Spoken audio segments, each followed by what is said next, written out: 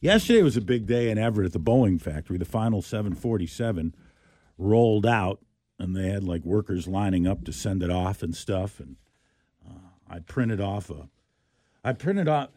Do you remember as a kid how?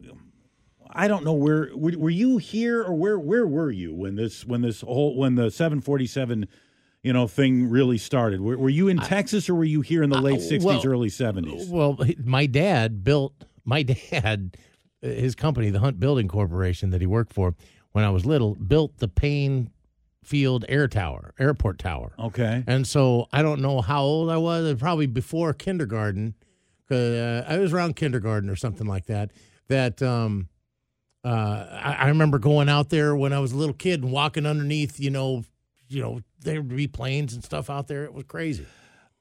As a little boy in Milwaukee, I remember one of the toys I got from my dad. My dad kept it at the office. Occasionally we would go to my dad's office and just hang out as kids while he worked, and my mom worked there as well. He would keep a toy 747. I mean, that's what – it was such a big deal all over the country. Obviously, it was much bigger here, but the idea of this jumbo jet. And so, I go to my dad's office and I have this little 740. He's a little guy. I'd have a little 747 with the orange and the white to play with it. That was a big deal. Back in the day, it was, for me, the classic 747 was either a Pan Am or a TWA. Yeah. Those two planes. And then the United one came later, but Pan Am and TWA were the ones. I think the toy that I had, though, I think it just had the Boeing logo on it. It was white and orange. Kind of almost like a Nike swoosh. I think so. I think that was it. But so I printed off, probably 20 pages of Wikipedia stuff on the 747. But, I loved it because it had the little bubble on the top, and you thought about that whole first class section. Who was sitting up in there? What movie are they watching up in that part? Who's in the hump? So I printed off all this stuff on the 747 from Wikipedia, but I figured, at some point this morning we could probably talk to some people who worked on the early days of the early version of the 747, who, in the early days. We probably have some old timers out there who may call in throughout the course of the show this morning. Wasn't one of the first, test pilots of the 747, didn't he get fired for doing a barrel roll at Seafair or something like that? Really? Yeah, oh, he flew. It was a famous barrel. I remember that story. He was one of the 747 guys?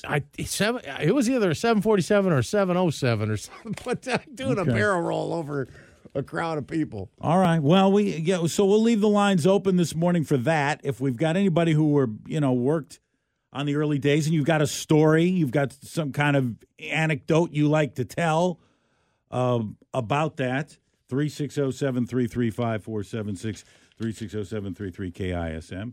And you can email us up here, Brad and John at KISM.com. No, it was the last one rolled off the assembly because I thought they retired the 747 couple years ago. They announced the end of the line, that it was going to end, and the last one rolled out of the factory yesterday. I think it's going to UPS.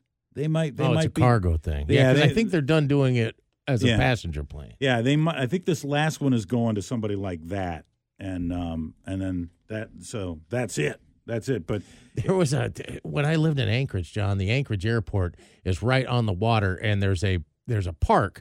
And you can go out to I think it's called Airport Park. I can't remember. But you can go out there, and it's just right off the tip of the runway. And it's like one of those things you see in National Geographic where the jets come in and just land right over your head. And it's such a huge cargo point in Anchorage that most of the jets you saw were cargo planes. And they just these huge 747s that come down right over the top. It was so magical. Those things were just so cool and different looking when you first saw them, decades ago.